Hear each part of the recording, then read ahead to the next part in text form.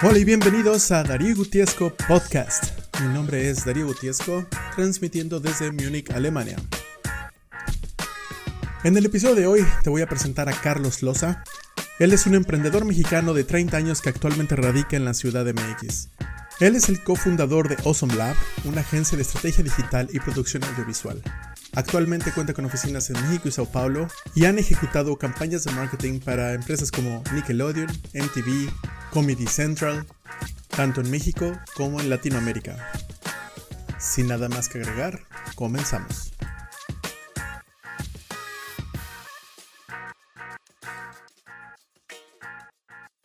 ¿Qué onda, amigo? ¿Cómo andas? Listo. Todo bien, Darío. Acá, encerrado por la cuarentena, pero con mucha chamba, así que no me puedo quejar. ¿Tú? No, pues estamos perfectos también. Aquí en Alemania ya están prácticamente abriendo pues ya está todo abierto, prácticamente. O sea, sí tienes que ir con las máscaras y todo a todos lados, pero puedes estar en un restaurante sentado ya sin cubrebocas y pon tú que lo que te piden es registrarte en el restaurante o sea, llegas, te registras y pones tus datos. Entonces, en cualquier momento de que hay un brote, digamos, hubo un brote en este restaurante tal día, ya sabe el restaurante quién fue o quiénes estuvieron. Entonces van y te controlan. Y te contactan, ¿no? Ajá. ¿Ves? Ok. Es que sí, aquí... no, creo que acá en México estamos muy lejos de llegar a esos procesos. Pero pues bueno, ya hubo gente que no aguantó, o sea, creo que hay dos tipos de gente, ¿no? Los que no aguantaron el estar encerrados y ya están saliendo, y pues los que no aguantaron por su chamba y tienen que chambear y pues no les quedó de otra. Pero pues creo que esto al menos acá va todavía a durar un rato más. ¿Y cómo es hasta ahorita tu percepción de toda la situación en general? Digo, porque yo no tengo ojos allá. Pues, creo que tenemos como el privilegio de vivir en una burbuja muy pequeña. La verdad es que en mi caso yo cerré la oficina el 11 de marzo, como 1 o 2 semanas antes de que empezaran a cerrar acá las oficinas, porque pues empecé a leer artículos en otros países que decía que, ya sabes, pon tu granito de arena para salvar vidas, y como que pues fuimos muy conscientes en la oficina de que varios usaban el transporte público y que podíamos tomar medidas preventivas antes que los demás. Tal vez si alguien vivía con sus papás, pues evitar que se pudiera contagiar, ¿no? Uh-huh.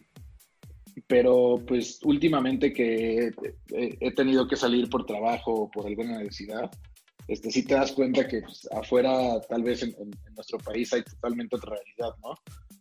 Hay mucha gente necesitando trabajar, o que simplemente no cree, y pues eso a fin de cuentas creo que le va a afectar a la larga al país en cuanto a la duración de la pandemia, o al menos de la primera ola. Pero sí, creo que pues al menos somos muy afortunados de pertenecer como a esta burbuja en donde podemos trabajar desde casa y no tenemos al menos que salir a arriesgar nuestra salud o la de las personas con las que vivimos. De hecho, hablando de lo que mencionas de la burbuja, estaba yo pensando cómo está o cómo ha sido aquí, al menos mi experiencia, y más o menos en Múnich viven de 1.5 a 2 millones de personas. Entonces, si lo piensas, es que es más fácil de cuidar o de administrar o de controlar pues una ciudad tan caótica y grande como Ciudad de México, y me imagino otras ciudades como Nueva York, pues que también salió de control. Es bastante difícil. Entonces acá, pues es más fácil. Es como, por ejemplo, estaba viendo un artículo de una colega o una amiga que posteó como, miren, en Nueva Zelanda ya domaron al virus. Es como, pues sí, pero es que hay menos gente que creo que decían que en Cuautitlán Izcalli o algo así. Sí, no, y la verdad es que acá la información a veces es muy poco clara, o no sé, ¿no? A veces hasta nosotros tenemos poco acceso a información que fidedigna, ¿no? Entonces, pues de nuestro lado nada más queda prevenir, y ya sea que la información que estamos viendo en internet sea verdadera o sea falsa, pues si te puedes quedar, pues te quedas, ¿no? Ya, si a lo mejor necesitas salir y poner, no sé, en riesgo los contagios, pues lo harás, ¿no? pero al menos nosotros sí estamos intentando pues prevenir esa parte. La oficina, la verdad es que no sabemos cuándo la vamos a abrir. Tal vez ahorita te voy a contar un poquito más, pero pues, somos una agencia y rentamos pues una oficina para todos, y dentro de nuestro edificio, la verdad es que es muy grande, caben aproximadamente 60 o 70 personas y nosotros somos 20 más o menos. Entonces rentamos espacios a pequeñas empresas como un precio mucho más accesible que los coworkings famosos como WeWork. Y esa es como otra célula de negocio que tenemos dentro de la agencia, ¿no? Y ya ni siquiera sabemos si vamos a renovar el contrato de la casa en la que estamos trabajando, porque pues no sabemos cómo va a evolucionar esto. Al principio estábamos seguros que en 2-3 meses íbamos a regresar, y pues estamos como en ese inter, ¿no? Renovamos la oficina con medidas de prevención, pero pues obviamente teniendo el riesgo de que muchas personas siguen yendo en transporte público a trabajar. Adaptamos un modelo mucho más eficiente para trabajar cada quien desde su casa, aunque esto pues, traiga también algunos contras como, pues, no sé, yo siento que el tema como de tacto personal siempre sirve mucho para muchas cosas, ¿no? Hace poquito tuvimos un mini problema en la empresa en donde hubo un malentendido porque les contestó una cosa por WhatsApp y lo tomó mal, entonces armó como un chisme, entonces se acusaron y llegó el problema hasta nosotros. Y dije, puta, si tuviéramos una oficina, esto se hubiera resuelto en 10 minutos, ¿no? Claro. Es como, a ver qué pasó, no sé qué, y ya, esto duró 1 día y medio justamente por el tema de no poder tener contacto con todo el equipo. De hecho, estábamos, bueno, te digo que aquí ya está un poquito más normal la cosa. El domingo fuimos bueno, creo que casi en todas las ciudades de Europa corre un río a través de la mitad de la ciudad, pues aquí no es la excepción. Fuimos al río y fue como el cumpleaños de un amigo y hubo una reunión, fuimos casi 50 personas. Digo, obviamente al aire libre, medio en grupos, pero también te hace dudar, ¿sabes? Es como, ay, cabrón.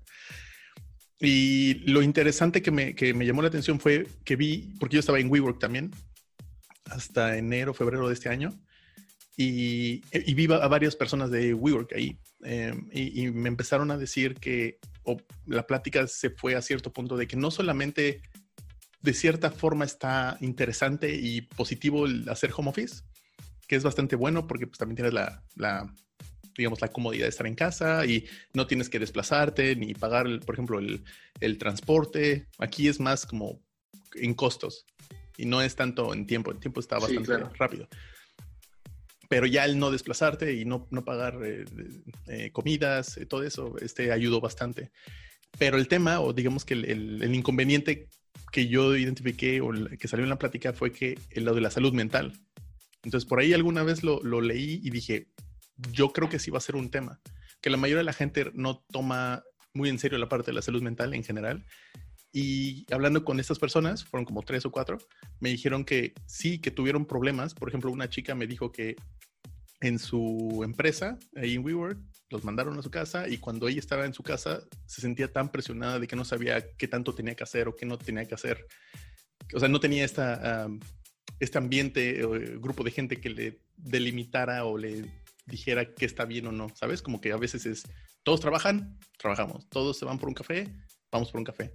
Entonces, al no tener esto, se empezó a desesperar y a empezar a dar ansiedad. Y a lo mejor dices, ¿sabes? Es un problema de una persona, pero tú nunca sabes cómo le puede afectar a varios de tus empleados.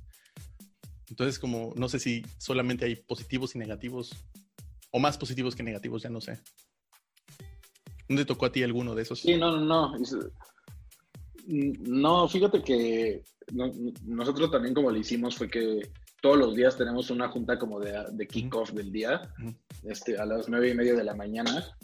Obviamente, o sea, de mi parte yo sí intento bañarme antes, o sea, intento hacer todo lo que hacía antes de ir a la oficina, ¿no? La única diferencia es que no me subo al coche y llego a la oficina, ¿no? Sino que nada más me siento, intenté armar aquí como este lugar que se ve atrás. Realmente no es una oficina, es un tragaluz del departamento.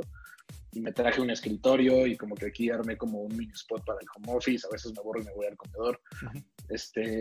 Y obviamente sabemos que en la junta pues hay varios que siguen en la cama en pijama, ¿no? Claro. Y yo les digo, pues a ver, si eso a ti te funciona y tú te sientes a gusto estando todo el día ahí, o sea, yo no tengo bronca, ¿no? O sea, adelante. Pero en el momento en el que sientas que eso te empieza a afectar, pues intenta cambiar, ¿no? De hecho, pues la oficina está sola. Yo les he dicho a todos como si alguien algún día necesita despejarse o está, no sé, a lo mejor alguien vive con roomies y está harto de sus roomies, y quiere un lugar seguro para trabajar, pues en la oficina no hay nadie, ¿no? Entonces creo que por ahí algunos han ido algunos días, como a despejarse y tener un lugar como para trabajar. Pero sí, creo que sí es muy importante. La verdad es que yo he intentado estar lo más tranquilo posible, pero sí hay días que quieras o no te gana la desesperación de estar en el mismo lugar encerrado tanto tiempo, ¿no? Y no es lo mismo, o sea, por ejemplo, ahorita que estamos teniendo una videollamada o que ahorita prácticamente ya es lo más normal, las videollamadas, aunque es una buena forma de interactuar, sobre todo con, sí, hasta, por ejemplo, ahorita, ¿no? Que estamos hablando de país a país, que es bastante práctico, no te da ese sentimiento de estar con alguien, en un grupo, ¿sabes? Sí, claro. No, y también pues las famosas Zoom fiestas que pues, se han estado haciendo y que pues, supongo que todos hemos estado en alguna, como que sí la tienes y sí te sientes como acompañado en algún momento y luego cuelgas y es como de, qué raro, ¿no? O sea, ya me eché 4 o 5 chelas ya estando medio pedo, pero pues estoy solo, en este caso con mi novia que vivo con ella, pero sí, como que está raro. Espero que todo pronto vuelva a la normalidad. Sí, sabes, por ejemplo, hablando aquí con además con un par de españoles, me contaban que ellos tuvieron todo un problema más fuerte en España, no solamente por las muertes y todo eso, sino porque la policía, creo que les dieron toque de queda, o algo así, yo no quiero exagerar, pero la policía estaba vigilando que la gente no saliera, no podían salir más que una persona por familia a comprar cosas. Y preguntaba como, ¿a qué se debe? Y dijeron, bueno, pues es que nosotros hacemos todo en conjunto, en bola. Entonces nos tienen que controlar para que no salgamos juntos a pasear, a caminar, a tomarnos algo. Y la diferencia aquí en Alemania es que prácticamente la gente es muy individualista. Entonces no necesitan de la bola. Sí, con sus amigos y todo, pero no creo que sea tan problemático. Entonces yo creo que en México es también desesperación. Por ejemplo, no sé, en estar en grupos con amigos, que es como, oye, ya nos queremos ver. Sí. Y, ¿sabes? Como sí, no. Y si tienes el chance también, por ejemplo, al menos, digo, en México, cuando estás cerca de tu familia, también está bien. Sobre todo si tienes contacto constante con tu familia, está chido. Porque aquí, por ejemplo, yo solamente por videollamada, no tengo otro tipo de contacto. Entonces, también pesa, ¿sabes? Como cuando estás solo, es como solo. O sea, no es como... Sí, claro, no. Estar allá de ser muy, muy diferente. Sí, claro. Pros y contras. Sí, yo, la verdad es que con mi familia no he tenido mucho contacto físico, de hecho, nada. He intentado, pon tú, ir a comer con mi mamá, por ejemplo. Pero no sé, resulta que tengo que ir a no sé, a entregar algunos documentos o lo que sea de chamba y entro en un edificio con gente, entonces se lo tomo como mi día cero, ¿no? Digo como de puta, puede que hoy me haya contagiado, entonces me voy a esperar 2 semanas libre de ningún contacto para ir a comer con ella, ¿no? Porque ella sí la tengo, aunque no vive conmigo, la tengo súper condenada en cuarentena de que pues no, sin que se arriesgue, ¿no? Y ya, va, no sé, 7, 8 días y luego tengo que volver a salir y yo, puta, otra vez me tengo que esperar 2 semanas, ¿no?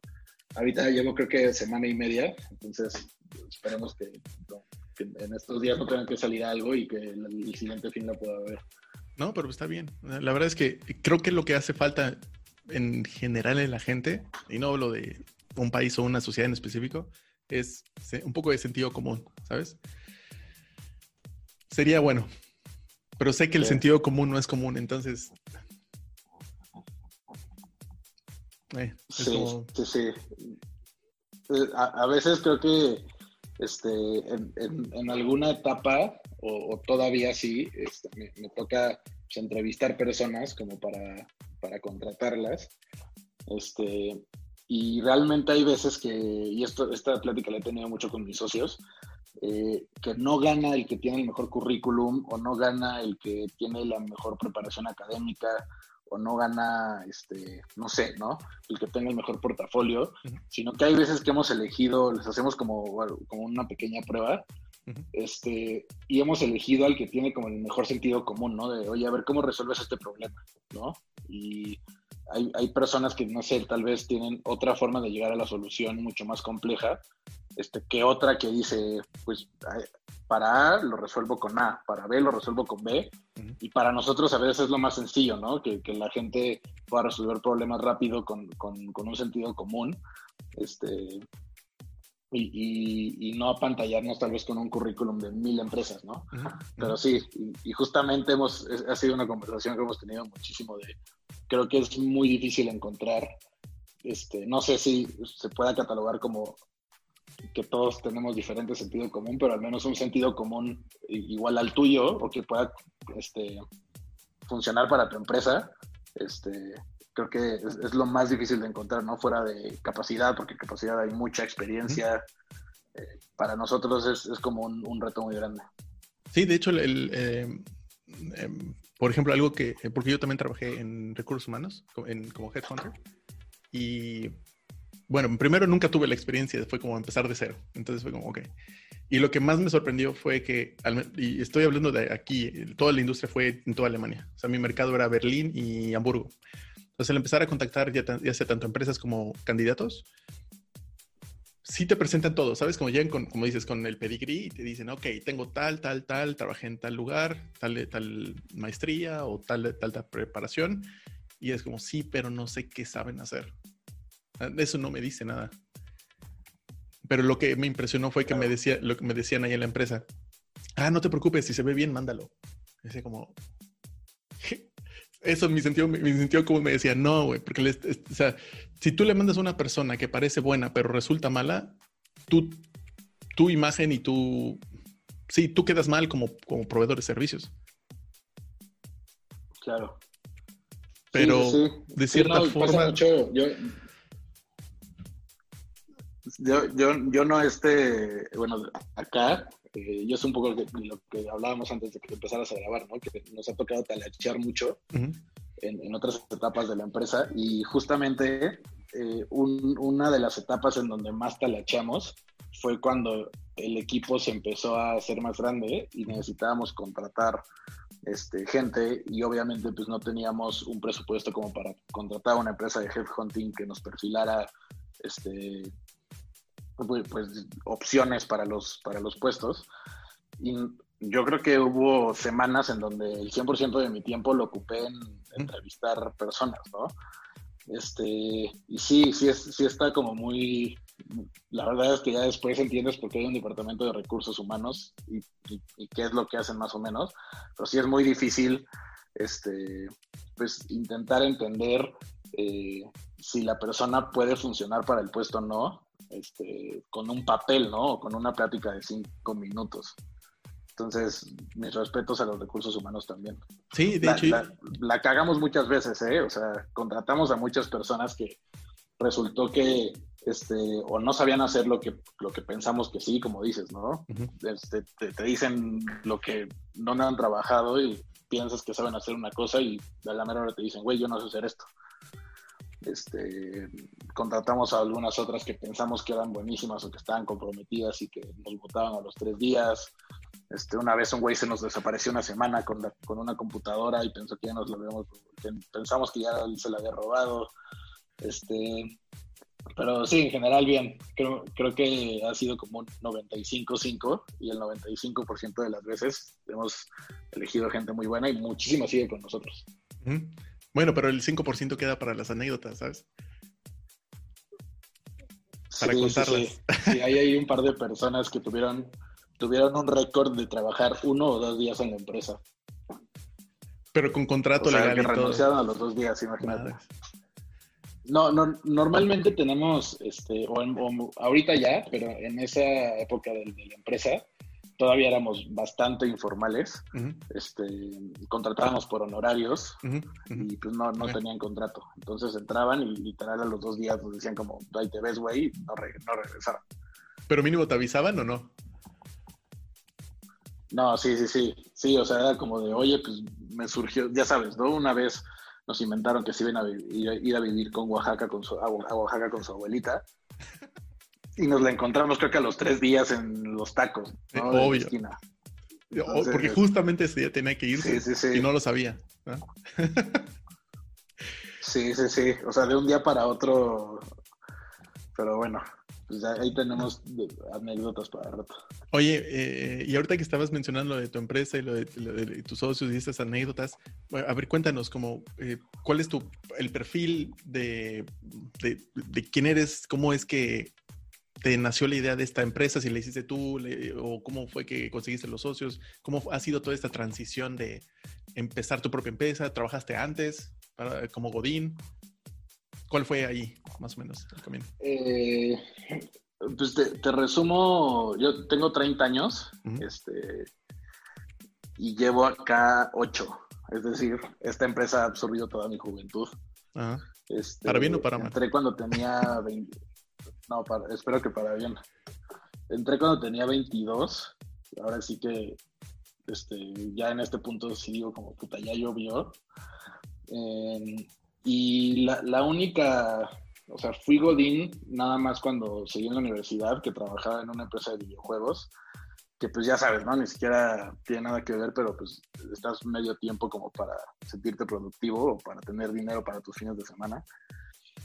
Pero luego intenté, o sea, lo primero que hice al salir fue intentar poner un restaurante que obviamente tenía 20 pesos en mi cartera, y lo que intenté fue disfrazarlo como restaurante y entregar a domicilio, ¿no? Entonces, ya sabes, le hice como una imagen corporativa, no sé qué, empecé a entregar, me empezó a ir pues bien relativamente, obviamente era un desastre mi administración y pues no sabía muy bien lo que hacía, ¿no? Y de hecho es una como espinita que todavía tengo, ¿no? Como retomar esta parte del restaurante, creo que es algo que me gusta, y que si lo sabes manejar bien te deja muy buena lana, ¿no? Pero bueno, después hice como un examen para entrar a una agencia que en su momento se llamaba Semana. Quedé, me escogieron, la verdad es que no sé cuántos candidatos habían, y entré como community manager. ¿Pero qué estudiaste? Era para llevar cuentas de política. O sea, ¿cuál es tu perfil? Administración. Administración, ok. Sí, sí, sí. Que digo, ahorita ya no tienen mucho que ver, ¿no? Pero bueno, entré, era como para llevar una cuenta de política en las elecciones del 2012. Y la verdad es que me fue súper bien, lo hice muy bien. Estuve ahí creo que 6 meses. O era un proyecto corto, era un proyecto para 6 meses, y después de los 6 meses que se supone que ya me tenían que haber corrido porque ya había terminado el proyecto, me quedé de fijo, ¿no? Y luego de 2 años, la agencia estuvo a punto de quebrar. Fede Casas era el dueño como con otra socia. Se separó de la socia y pues me invitó como a replantear el concepto de la agencia. Literal nada más éramos los dos, a iniciar de cero, y pues a tener como una sociedad, ¿no? Como dejando atrás como el nombre que habían tenido, los procesos que habían tenido, lo malo que no les había funcionado. Y a partir de ahí como que empezamos de cero, le cambiamos el nombre, lo rebrandeamos. Ahora se llama Awesome Lab. Y eso fue hace 6 años, ¿no? En ese momento me volví socio y pues literal empezamos de cero y con una empresa en números rojos impresionantes que teníamos que levantar. Y pues la verdad es que nos fue muy bien, ¿no? Hasta ahora no nos podemos quejar. Empezamos como una agencia de contenido. Literal, hacíamos imágenes y llevábamos la parte del community management para varias marcas. Y ahora pues todo ha evolucionado muchísimo, ¿no? Hacemos estrategias digitales para marcas a nivel nacional y todo Latinoamérica y Brasil. Y eso nos llevó también a abrir la parte de contenido audiovisual, porque pues ahora si la gente no consume contenido en video, pues parecería que tu marca no existe en redes sociales. Entonces abrimos un departamento de producción de video, en donde hacemos videos 2D, 3D, live action, hemos hecho spots para televisión, y lo mismo nos llevó a abrir un departamento de pauta digital, en donde manejamos el presupuesto de los clientes para inversión de pauta, ya sea en Google, Facebook, Instagram, Twitter, y les ayudamos con la parte de performance si es una marca que tiene como su objetivo la conversión de ventas, ¿no? Y ya en estos últimos meses estamos lanzando también un nuevo departamento que son podcasts, en donde no solo tenemos ya la infraestructura para grabar un podcast de manera profesional en un estudio con alta calidad, sino nos enfocamos mucho en la estrategia, ¿no? Cómo hacerle para que una marca pueda tener un podcast, ¿no? A lo mejor ahorita suena como muy fácil decir, todo el mundo ahorita puede hacer un podcast desde su casa como lo estás haciendo tú, ¿no? Puede llegar a lo mejor Samsung y decirme, puta, yo puedo montar un micrófono en la oficina. Pero realmente acá el reto es cómo le das una estrategia de calidad a Samsung para que Samsung pueda tener su propia voz y que no nada más contraten un influencer para hablar de sus productos, sino qué programa va a transmitir Samsung, por qué va a transmitir ese programa, y sobre todo cómo lo va a monetizar, ¿no? O sea, cómo vamos a hacer que Samsung tenga un podcast y saque lana de ahí, ¿no?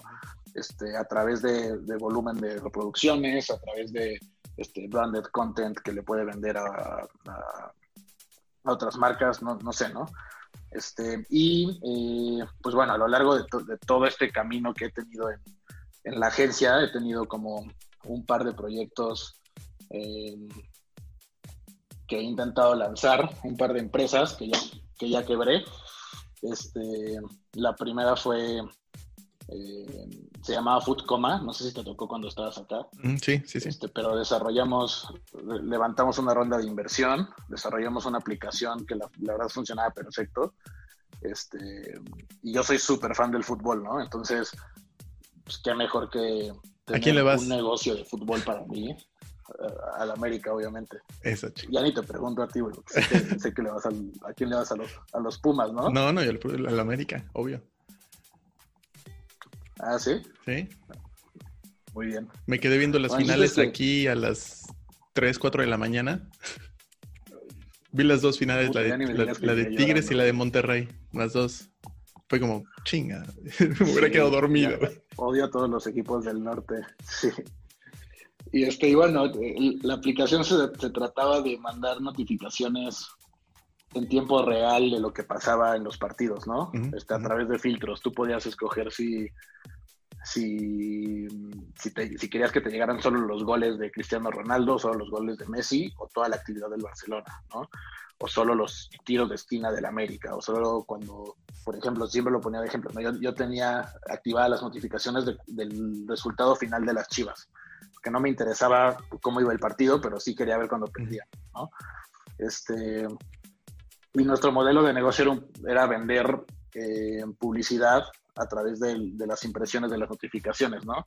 Si 4,000 personas estaban inscritas a las notificaciones del Real Madrid, entonces podía entrar alguna marca a patrocinar los goles del Real Madrid y tenía como 4,000 impresiones de su lado, ¿no?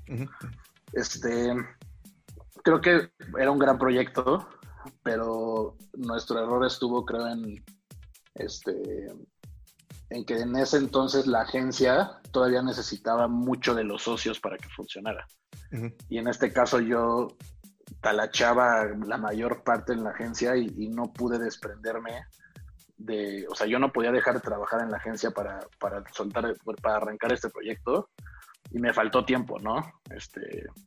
Si ahorita la lanzara, estoy seguro que le iría mucho mejor, porque la agencia ya corre casi por sí sola. Y pues por eso tronó, ¿no? Después estuvimos un año con la aplicación muerta y la intentamos relanzar, la rebrandeamos y le pusimos Loro, rebrandeamos la marca y todo, y ahora intentamos meternos a la comunicación corporativa y de nicho, es decir, si a lo mejor Bancomer necesitaba comunicarle algo a sus empleados, todos bajaban la aplicación del Oro y se suscribían al canal de Bancomer empleados, y Bancomer le mandaba comunicados a través de push notifications por ahí, ¿no? Uh-huh. Y nuestra idea era que empezara a crecer un poquito más, tal vez los medios de comunicación, por ejemplo Sopitas, que abriera su canal del Oro, y la gente se pudiera suscribir tal vez a notificaciones de deportes, de chismes, de noticias, no sé, ¿no? Y que en algún momento pudieras tener una aplicación en donde todas las marcas estuvieran ahí y tú decidieras qué notificaciones recibir, si de tu trabajo, si los horarios del CrossFit al que vas, no sé, las noticias de la escuela de tu hijo, del salón de tu hijo, ¿sabes? Uh-huh.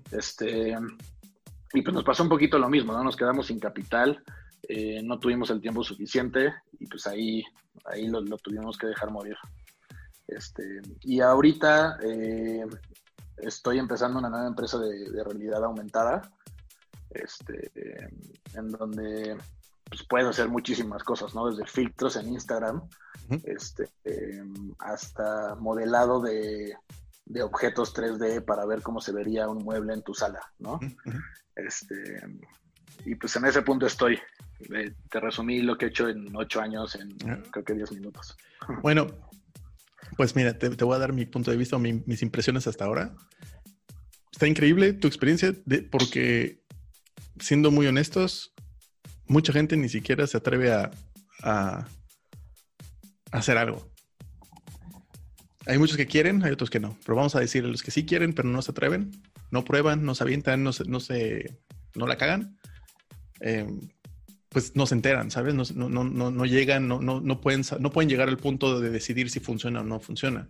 O sea, ahorita lo que yo estoy percibiendo es que dices, bueno, yo supe que, o sea, sé que está el potencial, lo puedo hacer, a lo mejor lo podría volver a lanzar, pero la oportunidad está ahí. O sea, ya desarrollaste todas las, digamos, habilidades, conocimiento y el know-how para poder hacerlo. Eso es lo que está bastante bueno. Y sobre todo que esa educación o esa experiencia no se te va. Entonces, por ese lado está como claro. Nada mal. Sí, y algo que o sea, que me preguntaste ahorita, como fuiste Godín. Nunca fui Godín. Si alguien Godín nos va a escuchar. ¿Godín de raza pura? Realmente a mí me hubiera gustado serlo, ¿no? Creo que todo lo que he aprendido, lo he aprendido de manera, o sea, rudimentaria, literal. Y creo que sí me hubiera gustado, por ejemplo, antes de abrir la agencia, trabajar en alguna otra agencia para conocer los procesos internos que tienen. Porque pues hay veces, ahorita ya estamos, o ya no me pasa tanto, ¿no? Pero al principio sí decía, puta, ¿cómo hago esto? Y tuve que inventar, no inventar, ¿no? Pero descubrir mis propios caminos para hacer las cosas. Cuando si hubiera tenido un entrenamiento previo, pues a lo mejor lo hubiera abierto mucho más fácil, ¿no? Y a lo mejor si ahorita comparo mis procesos con una agencia grande, o con una agencia de experiencia, tal vez puedan ser muy parecidos o tal vez puedan ser totalmente diferentes, ¿no? Porque pues, yo lo hice desde cero y como creyendo que era mejor. Entonces sí como que me queda la espinita. La verdad es que no es tan grande la inquietud como para para renunciar a esto e irme a trabajar a otra empresa.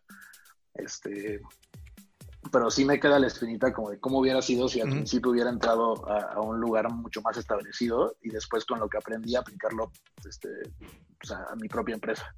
Sí, yo creo que por ese lado, bueno, te cuento un poco, bueno, hace rato antes de empezar a grabar, te contaba un poquito de más o menos de lo que hice y de todos los trabajos que he tenido, te podría decir en resumen que no importa cuánto aprendas de cada trabajo, pues, digamos, si cambias de industria y cambias de trabajo, de área, vas a aprender un montón. Tienes la curva de aprendizaje es increíble, pero siempre va a ser muy especializada. Siempre vas a tender a hacer solo una pequeña cosa. Entonces, sí te sirve, pero no es un determinante para, por ejemplo, abrir una empresa. Entonces, por ejemplo, el hecho que ahorita que me comentabas lo de yo tuve que descifrarlo, en ese sentido es valioso, en ese sentido es valioso para crear una empresa. ¿Por qué? porque tuviste que descubrir cosas que te funcionaban solamente a ti y a lo que estabas haciendo. Entonces, también Sí. si sabes, si hubieras trabajado para una empresa, tú hubieras traído, digamos, los procesos, el know-how, digo, desde mi punto de vista, por mi experiencia, pero después ya no sabes qué hacer. Es como, y luego, entonces, sabes, como te llevas la parte técnica, pero no la parte comercial. Entonces, Claro. la parte comercial al final es lo más importante. Digo, todo es importante, pero si no tienes un ingreso o no tienes ventas, pues de nada te sirve ser un técnico.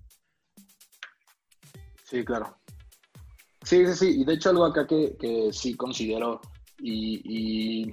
los tres socios, bueno, los dos socios que tengo, ¿no? Somos tres. Y considero que gran parte del éxito que hemos tenido es porque todos conocemos todos los procesos de la agencia, ¿no? Uh-huh.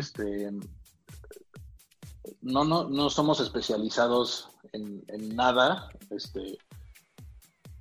A lo que voy es que para mí, si me tengo que volver experto en algo, es en tomar decisiones, ¿no? Uh-huh. Y que la gente que contrate sea experta en lo que hace, ¿no? Eso es a lo que me refiero.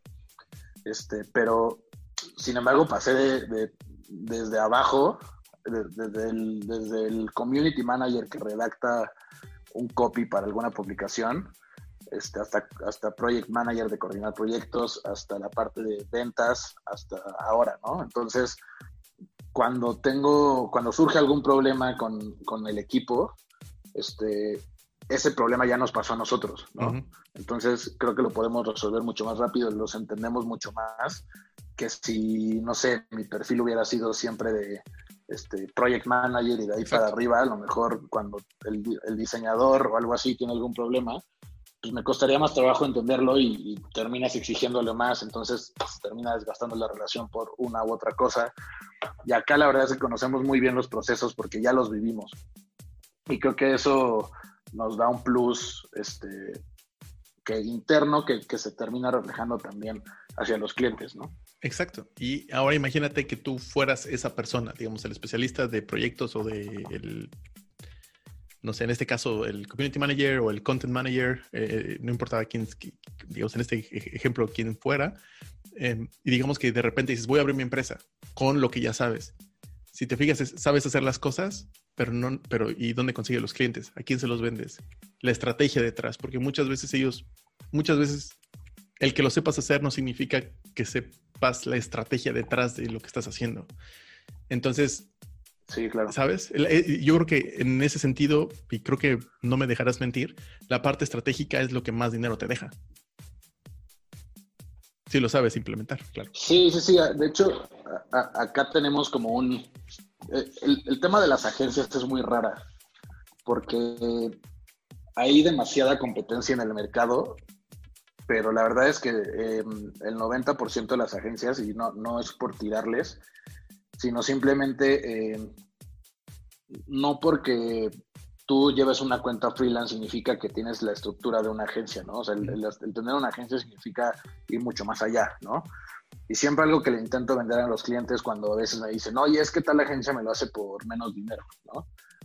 Y le digo, mira, yo no tengo ningún problema en explicarte mis procesos, ¿no? O sea, gran parte y lo más valioso que le damos nosotros a los clientes, como dices, es la parte estratégica, y es, si vas a hacer una foto de tu hamburguesa con un gorrito de Navidad, ¿por qué estás haciendo, o sea, a lo mejor una agencia que no tiene tanto expertise o que no está tan clavada en la parte estratégica, te va a decir por qué es Navidad, ¿no? Pero nosotros para llegar a ese gorrito, a esa hamburguesa con el gorrito, hicimos un estudio detrás de cuáles eran las tendencias del público que está consumiendo tu marca, quién está consumiendo tu marca, quién tiene un sentiment positivo hacia tu marca y quién un sentiment negativo, cómo haces match con las tendencias y esa gente que está reaccionando de forma positiva a tu audiencia. Y si vemos que a la gente que le gustan las hamburguesas le encanta la Navidad, entonces le ponemos un gorrito de Navidad a la hamburguesa, ¿no? Si vemos que la gente que consume hamburguesas le da igual la Navidad y solo, no sé, está buscando el fútbol o la final de la Champions, entonces le ponemos un balón, ¿no? O sea, para no nos vamos darte a a dejar conocer. guiar como por...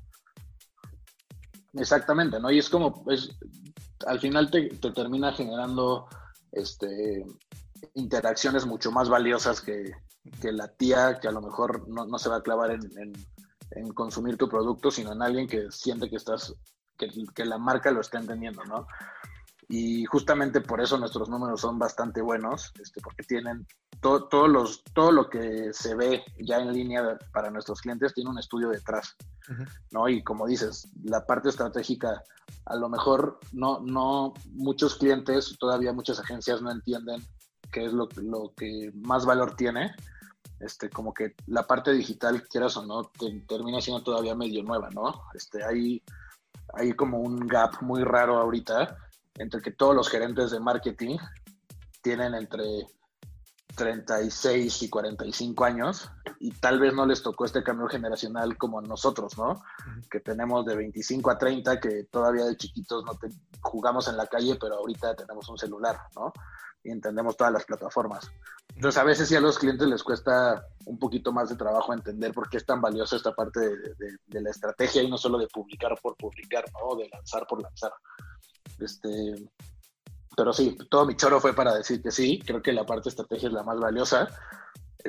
Todavía no sé si es la más monetizable ahorita, pero sin duda en unos años va a ser lo más caro de la industria. No, te reconfirmo lo que dices. Estoy totalmente de acuerdo. También, by the way, trabajé en una agencia de publicidad, acá le llaman un branding agency, branding and positioning agency. Bueno, que al final es muy similar lo que hacen, pero es cómo te quieres posicionar y cómo quieres que te reconozcan en el mercado. Y justamente, prácticamente parte de las primeras conversaciones que yo tuve con el equipo, porque digamos que la empresa son 6 dueños o codueños o socios y tienen uno que otro empleado. Entonces entré a trabajar con ellos acá y me gustó mucho su approach. Como dijiste, es como va muy enfocado a la parte de entender al mercado al que le quiere llegar la empresa. Porque la mayoría, como dices, tienen 60 años, son los que tienen el dinero, son los ejecutivos, son los directivos, pero que quieren al final llegar a cierto cliente, pero que no tienen la menor idea de por qué o cómo consumen las personas las cosas. Entonces, pues salirme empapando un poquito, yo mismo les hacía preguntas, pero digamos un poquito fuera del mundo de marketing. Entonces era como, bueno, pero ¿por qué te tendrían que contratar a ti? ¿O por qué nos tendrían que contratar a nosotros? Y esta pregunta es cómo rompe madres, porque de hecho te iba a preguntar hace rato, como, ¿cuál es la razón por la cual una empresa trabaja con ustedes? Y ahorita que me dices, como estrategia, es como, es un diferenciador muy cañón y justamente aquí nos pasó también. Y es lo que me decían los del equipo es, nosotros nos enfocamos tanto en el proceso de generar la estrategia, o sea, le metemos tanto tiempo, tanto diseño, bueno, no diseño de estrategia, no diseño de creación. Sí. Y ya tienen su proceso establecido de tal forma de que te dicen, yo te vendo este proceso. Es lo que hacemos. Si te gusta, aquí están, por ejemplo, otras campañas que hemos hecho con esas empresas y eso es lo que podemos hacer por ti. Entonces, lo que yo identifiqué es que las personas, no importa qué cliente sea, si es B2B, B2C, si son grandes, chiquitas, o sea, pymes o grandes empresas, todos lo que quieren es tener la seguridad de que les vas a dar un resultado o que les vas a resolver un problema. Entonces la pregunta es, si tú con tu mensaje das la suficiente seguridad como para que te compren. Entonces, no sé cómo sea el mercado en México. Aquí, como hasta ahorita lo he percibido, porque tengo otro amigo en una de las entrevistas que hice con él fue, él es director de contenido y ya ha trabajado para, no me acuerdo qué agencias, pero trabajó con cuentas de BMW, de Adobe, cosas así. Y dice que una vez me mencionaba que una de las cosas que él se llevaba de aprendizaje es que prácticamente las empresas no cambian de proveedor. Y eso también me sorprendió. Claro. Me sorprendió bastante, pero él me dijo que no cambien de proveedor no significa que no vayan a cambiar. Digo, porque muchas de estas grandes agencias lo hacen por comodidad, de cierta forma, porque ya los conocen y ya digamos que las agencias se adaptan a las empresas grandes y las empresas grandes se adaptan a las agencias. Pero nunca falta el nuevo proveedor de servicios que realmente entiende y les puede dar el servicio o el valor que las grandes agencias no pueden. Y ahí es donde empiezan la parte a romper mercados. Y está pasando, justamente como dices. Sí. Y creo que también algo súper importante, digo, supongo y sé que hay muchísimas agencias muy buenas, ¿no? O sea, o sea, a esa pregunta de por qué te tendrían que contratar a ti, yo sé perfectamente qué le tengo que responder a un cliente, ¿no? Pero realmente, si te haces la pregunta hacia adentro, es como, puta, la neta es que me puedes contratar a mí y puedes contratar a otras 10 que conozco y todas lo van a hacer muy bien, ¿no? Uh-huh. Entonces sí, a veces es como un poco difícil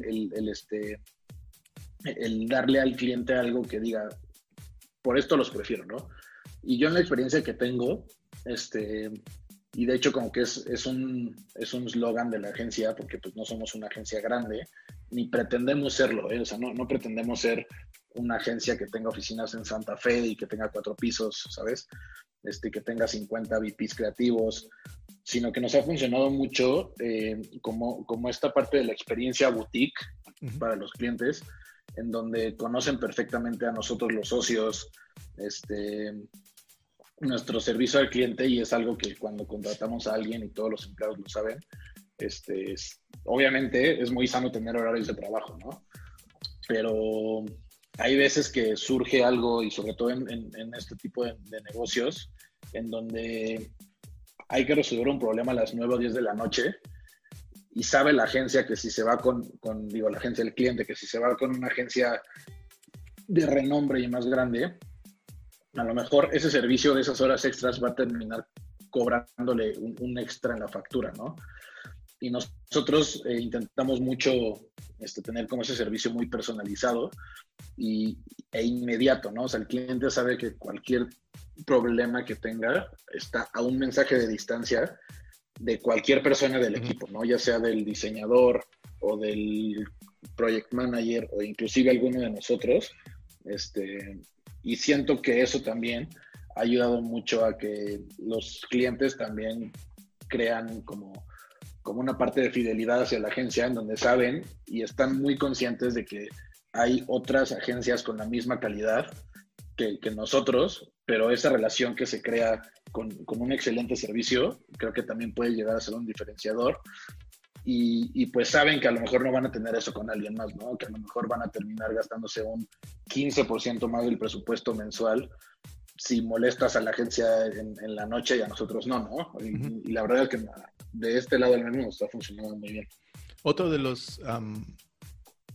las cosas que vi que funcionó bastante bien, igual te sirve, igual ya lo hacen, pero igual te sirve, es que realmente se tomaban el tiempo para entender a la empresa. O sea, no solamente al cliente o, digamos, para quién va dirigido el mensaje, sino también entender lo que hace la empresa, qué valores representan, la cultura corporativa, qué es lo que realmente quieren satisfacer a la gente de servicio, de valor o generar valor.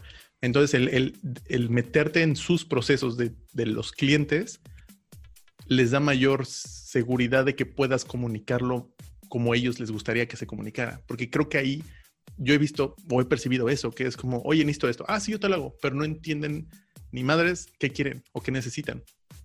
Pero lo pueden hacer. Y a lo mejor hacen cosas muy bonitas, pero no tienen ningún efecto. Sí. Nosotros, de hecho, ahorita que lo dices, una vez, creo que ha sido como la vez que más he dicho, ok, me voy a poner los zapatos del cliente. Apenas cuando entré como a esto, llevábamos una cuenta que era de unos programas de ejercicio muy famosos, ¿no? Que le venden a los gimnasios. Y me tocó ir una semana seguida a hacer esos ejercicios, ¿no? De que me tienes a mí haciendo body pump los lunes y body no sé qué los martes, y yo por dentro decía, puta, ¿qué estoy haciendo, no? Pero al final te das cuenta que es como, aunque tal vez no logres entender al 100 los procesos, sí creas como una confianza en el cliente. Dicen, lo está intentando entender, ¿no? O sea, sabe que cuando está publicando que el ejercicio de body pump dura 45 minutos por tal, ya se dio cuenta por qué dura eso, ¿no? Entonces creo que sí, siempre es importante meterte hasta donde puedas. Hay clientes que no son tan flexibles, pero sí, totalmente de acuerdo. Mientras más entiendas el proceso del cliente, más fácil te hace la tarea interna. Creo que en esencia, sabes, como a veces, y eso también es mi percepción, a veces parece muy complicado, más de lo normal. Pero yo creo que es bastante fácil. Es como cuando, no sé, te vas a unos tacos nuevos o, no sé, a un restaurante nuevo, pruebas algo, te encanta y lo que quieres es ir y contarle a tus amigos. Quieres llevártelos. Pero es porque ya tuviste esa experiencia. Pero si no tienes la experiencia y le dices y tratas de convencer a alguien de que vaya, es como, pues, ¿por qué voy a ir? ¿Ya los probaste? No. Sí, claro, sí, siempre verlo desde adentro es mucho más fácil. Y eso con los taquitos. De hecho, ahorita si un día te vienes por acá y pruebas la comida mexicana en Alemania, no es mala, pero no, es muy difícil que se acerque a la comida real. Está bastante. Ya llevo más de un año sin comer, sin ir a México, de hecho. Entonces ya te imaginarás. Y a ver cuándo puedes regresar. Sí, no, de hecho me imagino. Son culturas muy diferentes también. Teníamos planeado ir en mayo, pero con lo del virus se canceló. Ni siquiera hubo la oportunidad de viajar y qué bueno, porque alguien me hizo una pregunta y dije, tienes razón. Fue, ¿dónde te prefieres enfermar? O sea, si te vas a enfermar, ¿dónde prefieres enfermarte? Sí, no. O sea, creo que donde sea menos aquí. Digo, no es que no es que crea que hay malos servicios o algo en México, porque me ha tocado que me atiendan bien, pero aquí está bastante bien, ¿sabes? No hay espacios, hay lugares, está organizado. En ese sentido, no vas a ponerte en riesgo. Oye, y ¿cómo ves hasta ahorita? ¿Cuáles ves que sean las tendencias en marketing o a lo que te dedicas en este giro? ¿Qué es lo que le podrías, por ejemplo, como visionario en este sentido? ¿Hacia dónde crees que se está moviendo el mercado? Yo creo que sin duda hay dos industrias que tienen mucho potencial ahorita, ¿no? Uh-huh. Una es la que acabamos de lanzar, que son los podcasts, que te digo, no es grabar por grabar, ¿no? O sea, no se trata de ofrecer el equipo técnico ni el estudio, ¿no? Se trata de ofrecer más allá, ¿no? Una estrategia, enseñarle a las marcas a poder generar lana de ahí, ¿no? O sea, ¿cómo le hace cualquier marca que me digas para tener un podcast y que no solo sea un podcast de hobby ni para tener más listeners o lo que sea, sino que te deje un revenue interesante, ¿no? Ahorita he estado muy clavado en eso, he estado muy clavado en estudios de podcasts, y todo va para allá porque ahorita con tanta tecnología y con el celular, y sobre todo ahorita que todo el mundo está encerrado, haces todo y tienes las manos y tu atención ocupada, ¿no? Es decir, estás cocinando, ¿no? Entonces no puedes estar viendo un video porque tienes tu atención en el sartén, o estás trabajando, ¿no? Entonces no puedes estar viendo otro video porque pues, tienes tu atención en los mails, o estás, no sé, ¿no? Cualquier actividad. ¿Y qué es lo que está pasando? Que la gente está empezando a consumir contenido con el único sentido que les queda disponible cuando están ocupados, que es el oído, ¿no? Entonces la gente está escuchando o está aprendiendo a consumir contenido cuando está cocinando, cuando está haciendo la tarea, cuando está trabajando, cuando va en el coche, ¿no? Cuando hace ejercicio. Entonces, esta nueva forma de consumir contenido, nosotros, si te das cuenta, vamos de 3 a 4 años atrasados en cuanto a las tendencias, sobre todo en Estados Unidos. Sí. Y en Estados Unidos, hace 2 años, el boom de los podcasts fue pero impresionante, ¿no? Y los números ahorita en las plataformas indican que todo va para las mismas tendencias gringas para mediados o finales del siguiente año y 2022, ¿no? Uh-huh. Entonces, por eso nosotros nos queremos adelantar. Todavía las marcas me dicen como, porque normalmente cuando haces un pitch, tienes que hacer como un estudio, un mini benchmark, ¿no? ¿Qué está haciendo la competencia?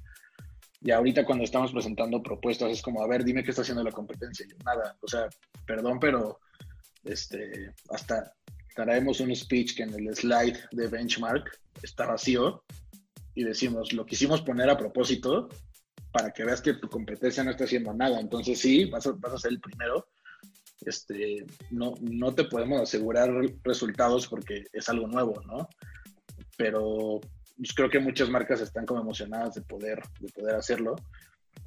Y sobre todo tiene un insight muy importante que es que todos los usuarios que consumen contenido en podcast ya pasaron por todas las plataformas digitales o por todas las formas de consumir contenido antes de llegar ahí, ¿no? No es que alguien que no consume video consume un podcast, ¿no? Entonces, por lo general, los consumidores de este tipo de contenido son consumidores de muy alta calidad en cuanto a potencial de consumir el producto que están escuchando o de generar como una lealtad o engagement con la marca que están escuchando, ¿no? Y creo que eso es lo más valioso. Es mucho más probable que alguien que llegó a tu podcast consuma algún producto promocionado ahí, uh-huh, que tu mamá a lo mejor viendo un video de publicidad en Facebook de unas flores, ¿no? Entonces, le estás llegando a una persona sumamente tecnológica, sumamente consumista, y creo que también eso es como pues algo de valor que no todos están viendo ahorita. Entonces, creo que eso va mucho por ahí. Ahorita todo el mundo se le hace interesante tener un podcast como hace 3 años que querían ser youtubers y como hace 7 años querían ser bloggers escritos, ¿no? Creo que esa es una. Y la otra, creo que sí es la realidad virtual y la realidad aumentada. Hay muchos productos que creo que van varios años adelantados, por ejemplo, los videojuegos en realidad virtual. Tan adelantados van que comprarte un visor para el PlayStation cuesta más caro que el PlayStation, ¿no? Pero creo que sobre todo por el momento en que vivimos ahorita, va mucho para allá. Ahorita hay muchas iniciativas para que los equipos, ya sea de americano o de fútbol o los partidos de tenis, se transmitan a través de una cámara de realidad virtual y que la gente con un visor en su casa se los pueda poner y que vea el partido realmente como si estuviera sentado ahí, ¿no? O sea, si está la jugada al lado derecho, tú vueltas al lado derecho y lo ves como si estuviera sentado, ¿no? En el estadio. Entonces, claro. Entonces, creo que todavía no hay muchas ofertas o muchas propuestas que vayan para allá porque todavía es un poquito difícil para la gente como entender que se tiene que poner algo en la cabeza como para ver, ¿no? Pero sin duda creo que los siguientes años van por ahí, o al menos es por donde nosotros le vamos a intentar dar. Uh-huh. Y de ahí pues esta parte de tener la rama de podcast en la agencia y lanzar como esta otra empresa de realidad aumentada. Perfecto. De hecho, totalmente de acuerdo. Algo de que dijiste que Estados Unidos, al menos Estados Unidos, yo diría que en general el mercado inglés, o sea, digamos el mercado internacional, incluye Estados Unidos, en inglés, se está moviendo mucho, muy cabrón. Yo creo que desde que, antes que me viniera a Alemania a vivir, que fue por ahí del 2015, desde aquel entonces yo ya hacía exactamente esto. ¿Qué decías? Yo ya escuchaba audios, ahí te voy a contar una historia interesante. Yo me vine a estudiar alemán en el 2013, casi un año, más o menos.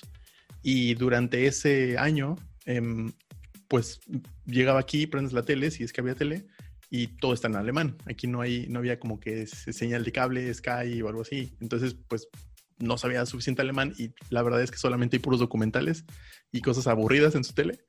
Entonces me puse a ver puras series, pero también si te pones a ver series en internet, prácticamente todo está en inglés. Si quieres ver en español, por ejemplo en YouTube, aquí te bloqueaban. O sea, hay empresas aquí que bloquean contenidos en YouTube porque no tienen los derechos de autor. Y si quieres ver, por ejemplo, no sé, irte a Cuevana o estas páginas de streaming que no pagas, te dan una multa. Por ejemplo, si te cachan que ves una película y es ilegal, te mandan una multa por 1,000 euros. Entonces prácticamente no te dan ganas de ver esas cosas. Y punto que al final lo que me quedó fueron algunas páginas que sí se podían o todavía se pueden en inglés. Entonces punto que a partir de ahí empecé todo a ver en inglés, todo. Entonces, desde aquel entonces me empecé a relacionar más con esta comunidad en inglés internacional, porque realmente ya no importa dónde sean, que es como te decía que conocía business coach en Australia, fue por eso, porque pues al final también estás en contacto con todo este ambiente y se va a cruzar eventualmente, vas a conocer uno de donde sea que estés, no importa dónde estás. Y justamente podcast ya pasó, o sea, ya está, hay tantas ofertas que ya se saturó el mercado. YouTubers, sí, también, ¿sabes? Es como yo me empecé a meter cuando apenas allá estaban empezando, entonces llevo aprendiendo de ellos o de de estos mensajes todo este tiempo, entonces apenas estoy viendo que en México está empezando a pasar, como dices. Entonces es bueno tener también un ojo en otros mercados para que más o menos darte una idea de qué va a pasar. Está buenísimo. Sí, digo, yo los números que he visto en otros países, sobre todo en Estados Unidos, ¿no? Que es lo que tenemos más cerca, y nuestro cliente principal tiene sus oficinas principales allá en Estados Unidos, pero sí, o sea, creo que no estamos inventando nada porque estamos siguiendo los pasos de alguien que ya lo hizo y de otro mercado que ya lo hizo, pero sí es totalmente nuevo aquí, ¿no? Entonces es como el reto de tropicalizar una estrategia de éxito de varios años atrás en otro país y que apenas está como empezando aquí. Pero pues sí, a ver qué tal nos va. Creemos que estamos como muy buen tiempo de ofrecer este servicio y de convencer a las marcas que lo hagan, ¿no? Que tal vez es lo difícil. Siempre una marca se avienta a hacer cosas cuando ya tiene como un punto de comparación, ¿no? Pero para tú ser el punto de comparación de los demás, sí necesitas como, o sea, muchos huevos, literal, ¿no? Que la marca diga, no quiero seguir a los demás, sino quiero que me sigan. Y estoy seguro que las marcas que lancemos, la competencia de estas marcas en 2, 3, 4, 5 meses va a terminar también lanzando. Claro, pero ya es el juego de no ser el pionero, sino alcanza al que va adelante y es más difícil porque ya te llevan meses o años de ventaja. Claro. Digo, sí, es como no sé, como McDonald's, es como su competidor más cercano es Burger King y creo que tiene menos de la mitad de su tamaño. Es como, sí, son enormes, pero jamás, están muy lejos todavía del primero. Entonces, sí. Oye, te iba a hacer una pregunta de que me quedé pensando cuando me contaste lo de las dificultades cuando ibas abriendo la empresa. ¿Qué le podrías tú recomendar a la gente, a los que van empezando, a alguien que le gustaría, no sé, abrir una agencia o a alguien que le gustaría pedir inversiones, alguien que va empezando? ¿Cuáles serían las cosas que tú dirías, mira, cabrón, olvídate de esto, enfócate en esto y a partir de ahí ves? ¿Cómo qué sería? Híjole, yo creo que, o sea, primero serían dos cosas, ¿no? La primera creo que sería como para empezar una idea o un proyecto, creo que eso es lo más difícil, ¿no? Y creo que es como de las mejores partes de cuando haces algo, ver como tu idea materializada, ¿no? Ya sea lo que tú quieras, hacer un podcast, hacer un video, lanzar un e-commerce, poner un nuevo negocio, poner un puesto de tacos, lo que sea. Creo que lo más importante es tomar ese paso y tal vez la gente como que ve una distancia muy grande entre la idea y hacer la idea, ¿no? Y pues yo les podría decir que ese paso no es tan grande como se ve. Es muy difícil y es un paso muy difícil, pero que es mucho más rápido o sencillo de lo que crees, ¿no? Cuando te plantas un objetivo y si haces un plan de trabajo realista, y te pones metas a corto, mediano y largo plazo, vas a entender que de repente vas a voltear para atrás y dices, hace 7 meses estaba planeando mi nuevo proyecto y ahorita ya lancé hace 2 meses, ¿no? Entonces, lo primero que les podría decir es que planeen, que no lo hagan al aventón, que sí intenten planear y poner como metas a corto plazo. Y mientras vayan cumpliendo esas metas, el camino de la idea a materializar la idea es muy corto. O sea, se ve mucho más largo de lo que es, pero se van a dar cuenta que es muy fácil lanzar como el proyecto que tienes en mente. Y obviamente van a tener muchas dificultades, pero en el momento en el que se atrevan, están del otro lado. Eso es lo primero que les podría decir. Y lo otro que a mí me pasó mucho es aprendan a delegar y a contratar personas que sepan más que tú, ¿no? Y más bien tú enfócate, si quieres tener tu propia empresa, enfócate en ser experto en tomar decisiones uh-huh. y no ser experto en todo, ¿no? Y deja trabajar a tu equipo. Me pasa mucho con los clientes, ¿no? Que a veces le das una propuesta al cliente y termina haciendo lo que él quiere, ¿no? Entonces como, ¿por qué me contrataste, no? Al final, si vamos a hacer lo que tú quieres, ¿no? Y creo que también llega a pasar con tu propio equipo, ¿no? A veces algún creativo te manda algo, y por más que no te guste, es como, güey, pues él sabe más que tú. O sea, tienes que tener cuidado en el proceso de contratación para contratar a un experto en esa área, y déjalo trabajar, ¿no? Y más bien tú enfócate en hacer crecer tu negocio y en agarrar las ideas de tu equipo y pues volverlas dinero, literal. Uh-huh. Creo que esas son las dos cosas que a mí me han fallado en el proceso. Sí he lanzado varias ideas, pero tengo ahí varias que se me han quedado atrás, que obviamente pues, en algún tiempo las iré retomando. Y lo de aprender a delegar y no querer ser todólogo, ¿no? De nada sirve, te quita tiempo, te quita productividad, uh-huh. te quita paz mental, y al final terminas haciendo poquito de todo en lugar de hacer mucho de una sola cosa. Uh-huh. Venga. No, pues buenísimo, porque creo que le pegaste al clavo. Y digo, no sé si te lo encontraste por casualidad o lo buscaste, lo aprendiste. O sea, no sé cómo te pasó, pero creo que le diste al clavo en el hecho de que primero saber qué quieres y que tu idea sea clara. Y después, ¿cómo demonios la implemento? Entonces, como nada más suena simple esta oración, pero muchas veces ahí es donde se queda atorada la gente. ¿Sabes? No sé si te ha pasado o has visto a gente que es como, dale el primer paso y ya, se detienen y mejor no, se echan para atrás. Se dan por vencidos o se regresan a un trabajo o terminan el proyecto en vez de probar hasta el punto donde digamos que el mercado no te lo permite o algo así. Pero no que quede en ti, por así decirlo. Sí. Sí, digo, me costó muchísimo. Digo, no es que tenga perfeccionado los procesos, ¿no? Y obviamente todavía me sigue pasando, y seguimos cagándole en muchas cosas, ¿no? Pero pues sí, al menos de la experiencia que tengo, sé que si llegas a un punto en el que entiendes, ni siquiera como que quieres hacer eso, ¿no? Sino que lo entiendes y dejas que pase, todo empieza a fluir mejor, empiezas a tener más tiempo. También algo que les puedo recomendar, aunque sea una tontería, y justamente ahorita que es la cuarentena, como que he visto muchos memes así de que, no memes, ¿no? Como frases motivacionales que dicen como, si no aprendiste nada nuevo en esta cuarentena, no fuiste productivo, ¿no?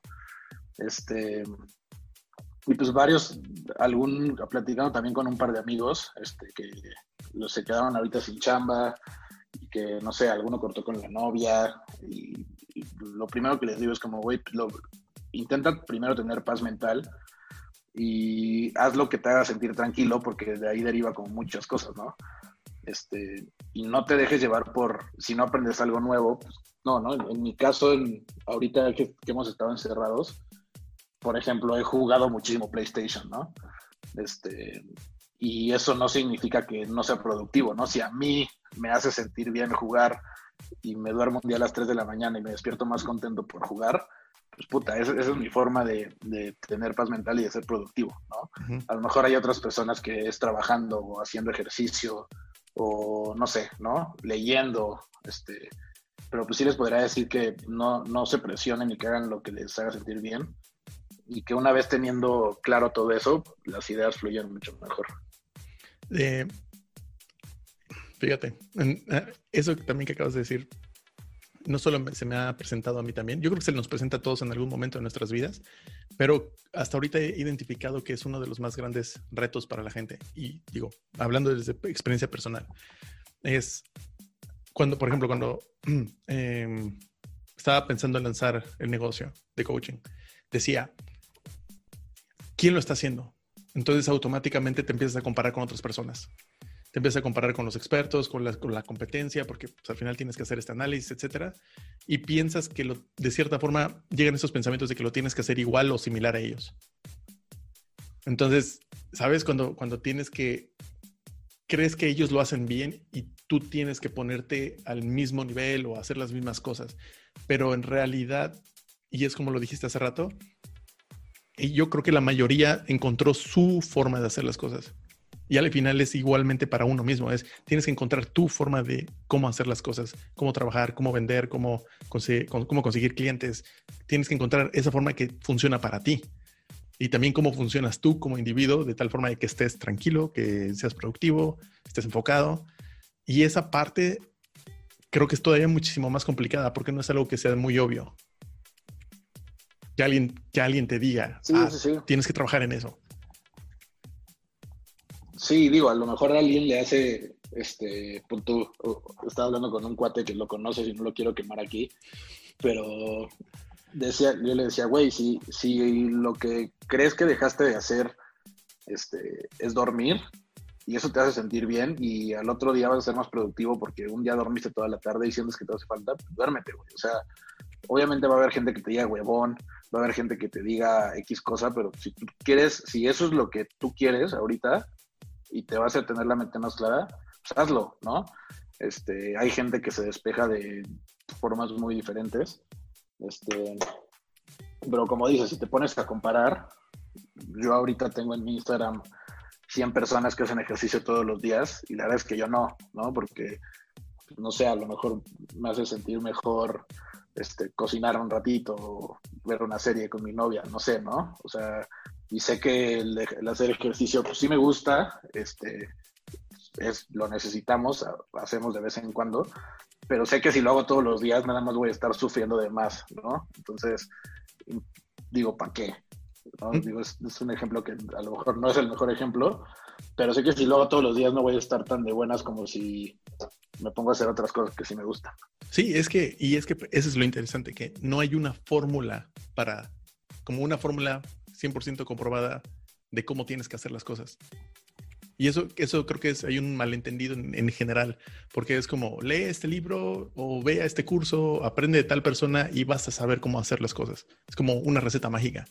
Pero en realidad no, porque solo te están contando cómo les funcionó a ellos. Prácticamente esos son todos los expertos. Todos te dicen, yo le hice así, esto me funcionó. Y ok, suena bien, pero si tú no te ajustas a esa misma forma de hacer las cosas, no te va a funcionar. Entonces, Sí, digo, todo el mundo, y sobre todo en esta parte humana, ¿no? O sea, puede haber cosas más técnicas como la chamba o no sé, pero sobre todo en esa parte personal, pues sí, si sigues a alguien o sigues el ejemplo de alguien que a lo mejor lo está siguiendo más por quedar bien o por intentar ser alguien que no eres, creo que sí es totalmente un rumbo equivocado. sí, y pasa. Digo que eso es lo que más he visto y no sé si son muchos o todos, no lo sé, pero todos cojean de ese lado. Oye, y ya para ir cerrando la plática, ¿cuál ha sido uno de los consejos? Digo, a lo mejor si quieres decir quién te lo dijo o tal vez mencionar de dónde vino el consejo, pero ¿cuál ha sido el mejor consejo o uno de los mejores consejos que te han servido hasta ahora?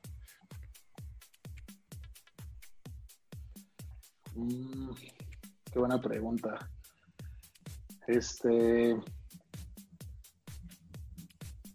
Pues yo creo que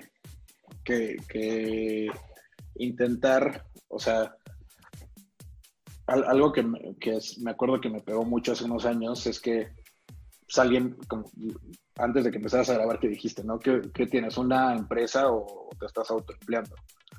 Entonces, como que sí tuve una plática en donde me di cuenta que necesitaba, no sé cómo se diga, pero institucionalizar la empresa y no estar haciendo todo yo, ¿no? Que es lo que más me ha costado trabajo.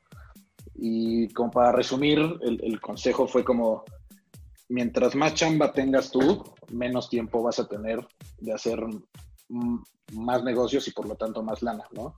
Mientras más ocupado estés, y más bien al revés, ¿no? Mientras menos cosas hagas de tu empresa, vas a tener más oportunidades de cerrar nuevos negocios. Entonces lo que he intentado es,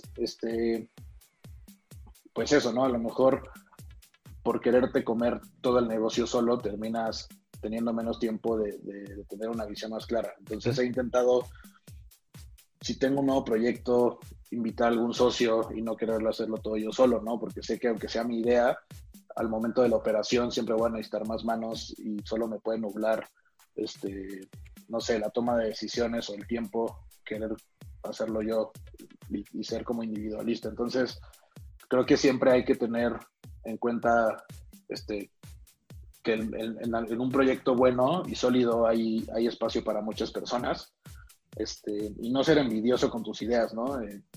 Invitar a gente a tus proyectos, y pues eso, no quererte comer todo el pastel tú solo, porque al final, en lugar de comerte un pastel, te vas a terminar comiendo una rebanada, y qué mejor que comerte rebanadas de muchísimos pasteles que podrías tener, y no solo enfocarte en una, ¿no? Entonces, yo creo que ese ha sido el mejor consejo que me han dado, el intentar delegar, diversificar y no querer hacer todo yo. Sí, creo que hasta ahora de cierta forma, los resultados hablan por sí solos, ¿sabes? Como los resultados prácticamente es una consecuencia de esto que me acabas de comentar. Entonces es como, excelente, ahora vamos por más. Sí, ¿no? Claro, y te digo, ahorita ya llegó un punto en el que pues puedo pensar en tener tal vez otro proyecto porque el primero corre por sí solo, ¿no? Uh-huh. Y si no hubiera a lo mejor recibido ese consejo y tenido esa plática, a lo mejor seguiría tal vez estancado un poco en el mismo punto, uh-huh. Y no tendría ni espacio en la cabeza para pensar en otra cosa, ¿no? Sino que seguiría como resolviendo problema tras problema en lugar de pues, buscar nuevos proyectos. Perfecto. Amigo, ¿gusto culposo? Gusto culposo, híjole, yo creo que tengo varios. No sé, tal vez alguna que otra música por ahí. Ya sé, me encanta cantar canciones de Toy Story en los karaokes. Eso es lo más de oso que puedo contar. Está bueno. Y todos mis amigos se burlan. Oye, no, está bueno. Digo, más bien tú te deberías de burlar también de sus gustos culposos de ellos, que a lo mejor ni te los quieren decir. No, sí, le conozco todo a todos. Entonces, no hay bronca. Oye, algo que antes de cerrar, yo veo como muy valioso, digo, porque yo conozco esa parte de tu pasado reciente. ¿Cómo fue toda esta historia de que estabas en un grupo de música? Porque también te gusta tocar. Sí. La verdad es que tengo ahí como un talento medio escondido que por estar enfocando en otras cosas es mucho más hobby. Pero creo que todo se va mucho a la parte de que me gustan como los proyectos con creatividad, ¿no? Uh-huh. Entonces, esta parte de la música también pues, me gusta mucho. Hace 8 años tuve un proyecto de música con uno de mis mejores amigos y la verdad es que nos fue muy, muy, muy bien. O sea, nos conocía muchísima gente. Llegamos a firmar nuestras canciones con una disquera, y cuando nos empezamos a adentrar en el mundo del trabajo, lo empezamos a dejar un poco, y es una industria muy rara porque si no eres una persona extremadamente talentosa, que pues no somos unos genios musicales, llegas hasta donde el dinero te lo permite, ¿no? Y llegamos hasta donde nuestra lana nos dejó llegar y empezamos a tener los intereses, lo dejamos, pero de hecho, mira, acá tengo la guitarra, que es nuevecita, y a veces sí, que para despejarme, pues ahí me pongo a tocar un rato, sigo teniendo ahí con chinos como la cosquillita de grabar otra canción. Ya ahorita ya podemos tener más lana para una producción, más tiempo. Con los estudios ya aprendimos ya de las hechos. Primeras veces. Exactamente. Entonces, supongo que es algo que pasará pronto, grabar una canción o algo así. Pero pues es algo muy divertido, ¿no? O sea, te encuentras con cosas que no sabías que existían. Y cuando la gente empieza a reaccionar, como en todo, en cualquier proyecto, empieza a reaccionar de forma positiva y sobre todo gente que no conoces empieza a valorar tu trabajo y empieza como a poner tus canciones literal. Y había veces que íbamos a tocar a ciertos lugares y que se escuchaba cómo cantaban las canciones. Y no, realmente conocíamos a 10 personas del lugar y eran 100, ¿no? Creo que eso es como la parte más cool y, o sea, si tuviera el tiempo y lo pudiera volver a hacer, lo volvería a hacer sin broncas. Pues yo creo que en una de esas va a pasar. Digo, porque si tienes el gusto y la pasión, seguramente. Oye, ¿y hay algún lugar donde podamos escuchar tus canciones? O sea, ¿todavía están ahí o sus canciones? Sí. Están en Spotify, en Apple Music, en donde quieran, que ponen Blank, B-L-A-N-Q. Y ahí sale como el único disco que tenemos muchas más canciones, pero el disco que grabamos, el disco de estudio, lo tenemos ahí. Vale. Igual voy a poner el link para que lo puedan escuchar. Lo voy a buscar y lo voy a poner en la descripción del video para que si a alguien le interese echarle un oído, que está muy bueno las canciones. Y no por ser su amigo, digo que también la escuché y fue como de, mira, yo no sabía que podían hacer eso. Sí, ahí nuestras fiestas eran súper amenizadas por Blanca. Sí, y oye, y una última pregunta, antes de que te me vayas. Digamos, ahí te va, va a cambiar un poquito la tendencia de la plática, pero digo, vas a ver que está bastante valiosa.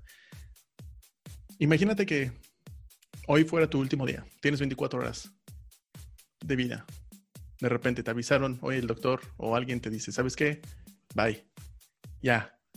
Y no puedes, prácticamente te das cuenta que no puedes hacer todo lo que lo que quieres hacer. Tus planes se terminan, pero solo tienes el tiempo para compartir los últimos momentos con tu familia, con tu pareja, con tus seres queridos, tus amigos, con quien sea. Dejar tus cosas listas. Pero solamente les podrías dejar tres ideas, o sea, 3 mensajes que les podrías dejar. ¿Cuáles serían esas 3 cosas? Esos 3 mensajes para tus seres queridos o para la humanidad. Tus 3 verdades. Pues yo creo que la primera es, pues que no hay que achicarse, ¿no? Que si tienen algún proyecto, por más grande que sea, no, por más limitantes que encuentren, no crean que no se puede, ¿no? Si quieren lanzar una marca que va a ser el siguiente McDonald's, por ejemplo, ¿quién dice que no lo puedes hacer, no? Y creo que si no tienes límite, pues puedes llegar mucho más lejos de lo que piensas. Yo creo que esa sería la primera. La segunda es que intenten ser lo menos borregos posibles y que si tienes una personalidad pues, como la tengas, si tienes gustos como los tengas, pues no intentes cambiar por encajar en algún grupo social o no sé, ¿no? A mí a veces me ha pasado que soy muy directo con la gente y eso les llega a molestar o no sé. Uh-huh. y pues así soy, ¿no? La verdad es que no voy a cambiar porque no sé cómo ser de otra forma. Y también como esa parte de ser auténtico, creo que pues, es muy valioso, ¿no? Con los pros y contras que tengas y con tus defectos y con lo que sea, pues creo que aporta un valor muy, muy grande. Y la otra es algo que leí hace poquito y se me quedó, que tiene que ver mucho con el primero, yo creo, que es como,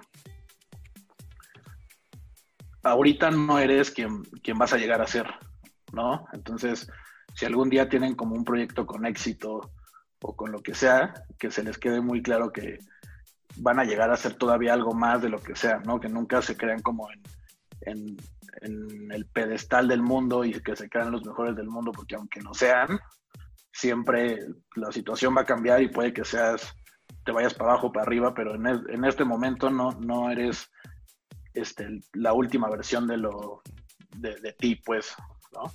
Entonces, pues que aprendan a vivir con eso y que ya sea que sea para arriba o para abajo, lo tomen con tranquilidad y igual, ¿no? Si te está yendo mal, esa no es tu última versión. Entonces, todas las situaciones que necesites las puedes cambiar. No eres todo lo que puedes ser, aún. Exactamente, algo así. Bueno, amigo, pues muchas gracias. La verdad es que, yo personalmente me llevo bastante de todo lo que nos contaste. Entre experiencias, entre confirmar cosas de la industria. Los últimos consejos también están increíbles porque también resuenan conmigo en muchos sentidos y yo creo que con otras personas también. Y pues para agradecerte que tomaste el tiempo y sobre todo para brindarles valor a otras personas que vienen por ahí atrás tratando de hacer algo similar o algo que puedan ver a alguien que está haciendo algo que tal vez ellos también aspiran a hacerlo. Sí, no, y pues está bien pues que la gente vea, y creo que también es algo que me faltó mucho a mí, ¿no? Ver en qué se equivocan los demás, no por morbosos, sino para aprender, ¿no? Uh-huh. Entonces, pues ojalá los que escuchen puedan ver en qué me equivoqué yo para intentar, tal vez si están yendo como por el mismo camino, corregir antes de que me pase lo que me pasó a mí, ¿no? Tal vez, o a veces algún consejo te ahorra varios años de camino o varios años de curva de aprendizaje. Entonces, pues ojalá y le ayude a alguien. Claro que sí. No, y sí, fíjate, y si no quieren hacer caso, al menos ya lo escucharon y cuando les toque va a ser doble culpa. Van a decir, sí, hubiera hecho caso a este güey. Exactamente. Pues bueno, amigo, muchísimas gracias y pues vamos a ver si nos ponemos de acuerdo para la próxima en un tiempo para ver cómo avanzaste en todos tus proyectos. Órale, buenísimo. Bien, entonces. Pues muchas gracias. Y cuídate. Pues ahí nos andamos hablando y a ver cuándo una subpeda. Bueno, eso fue todo por hoy. Una vez más, muchas gracias por sintonizarte. Si tienes alguna duda, tienes algún comentario o incluso alguna sugerencia sobre los invitados, sobre los temas o sobre alguna cosa en particular que te gustaría compartirnos, por favor, házmelo saber en mis redes sociales y me puedes encontrar como Darío Gutiesco, tanto en Instagram, Facebook o YouTube. Sin nada más que decir por el día de hoy, muchas gracias y hasta la próxima.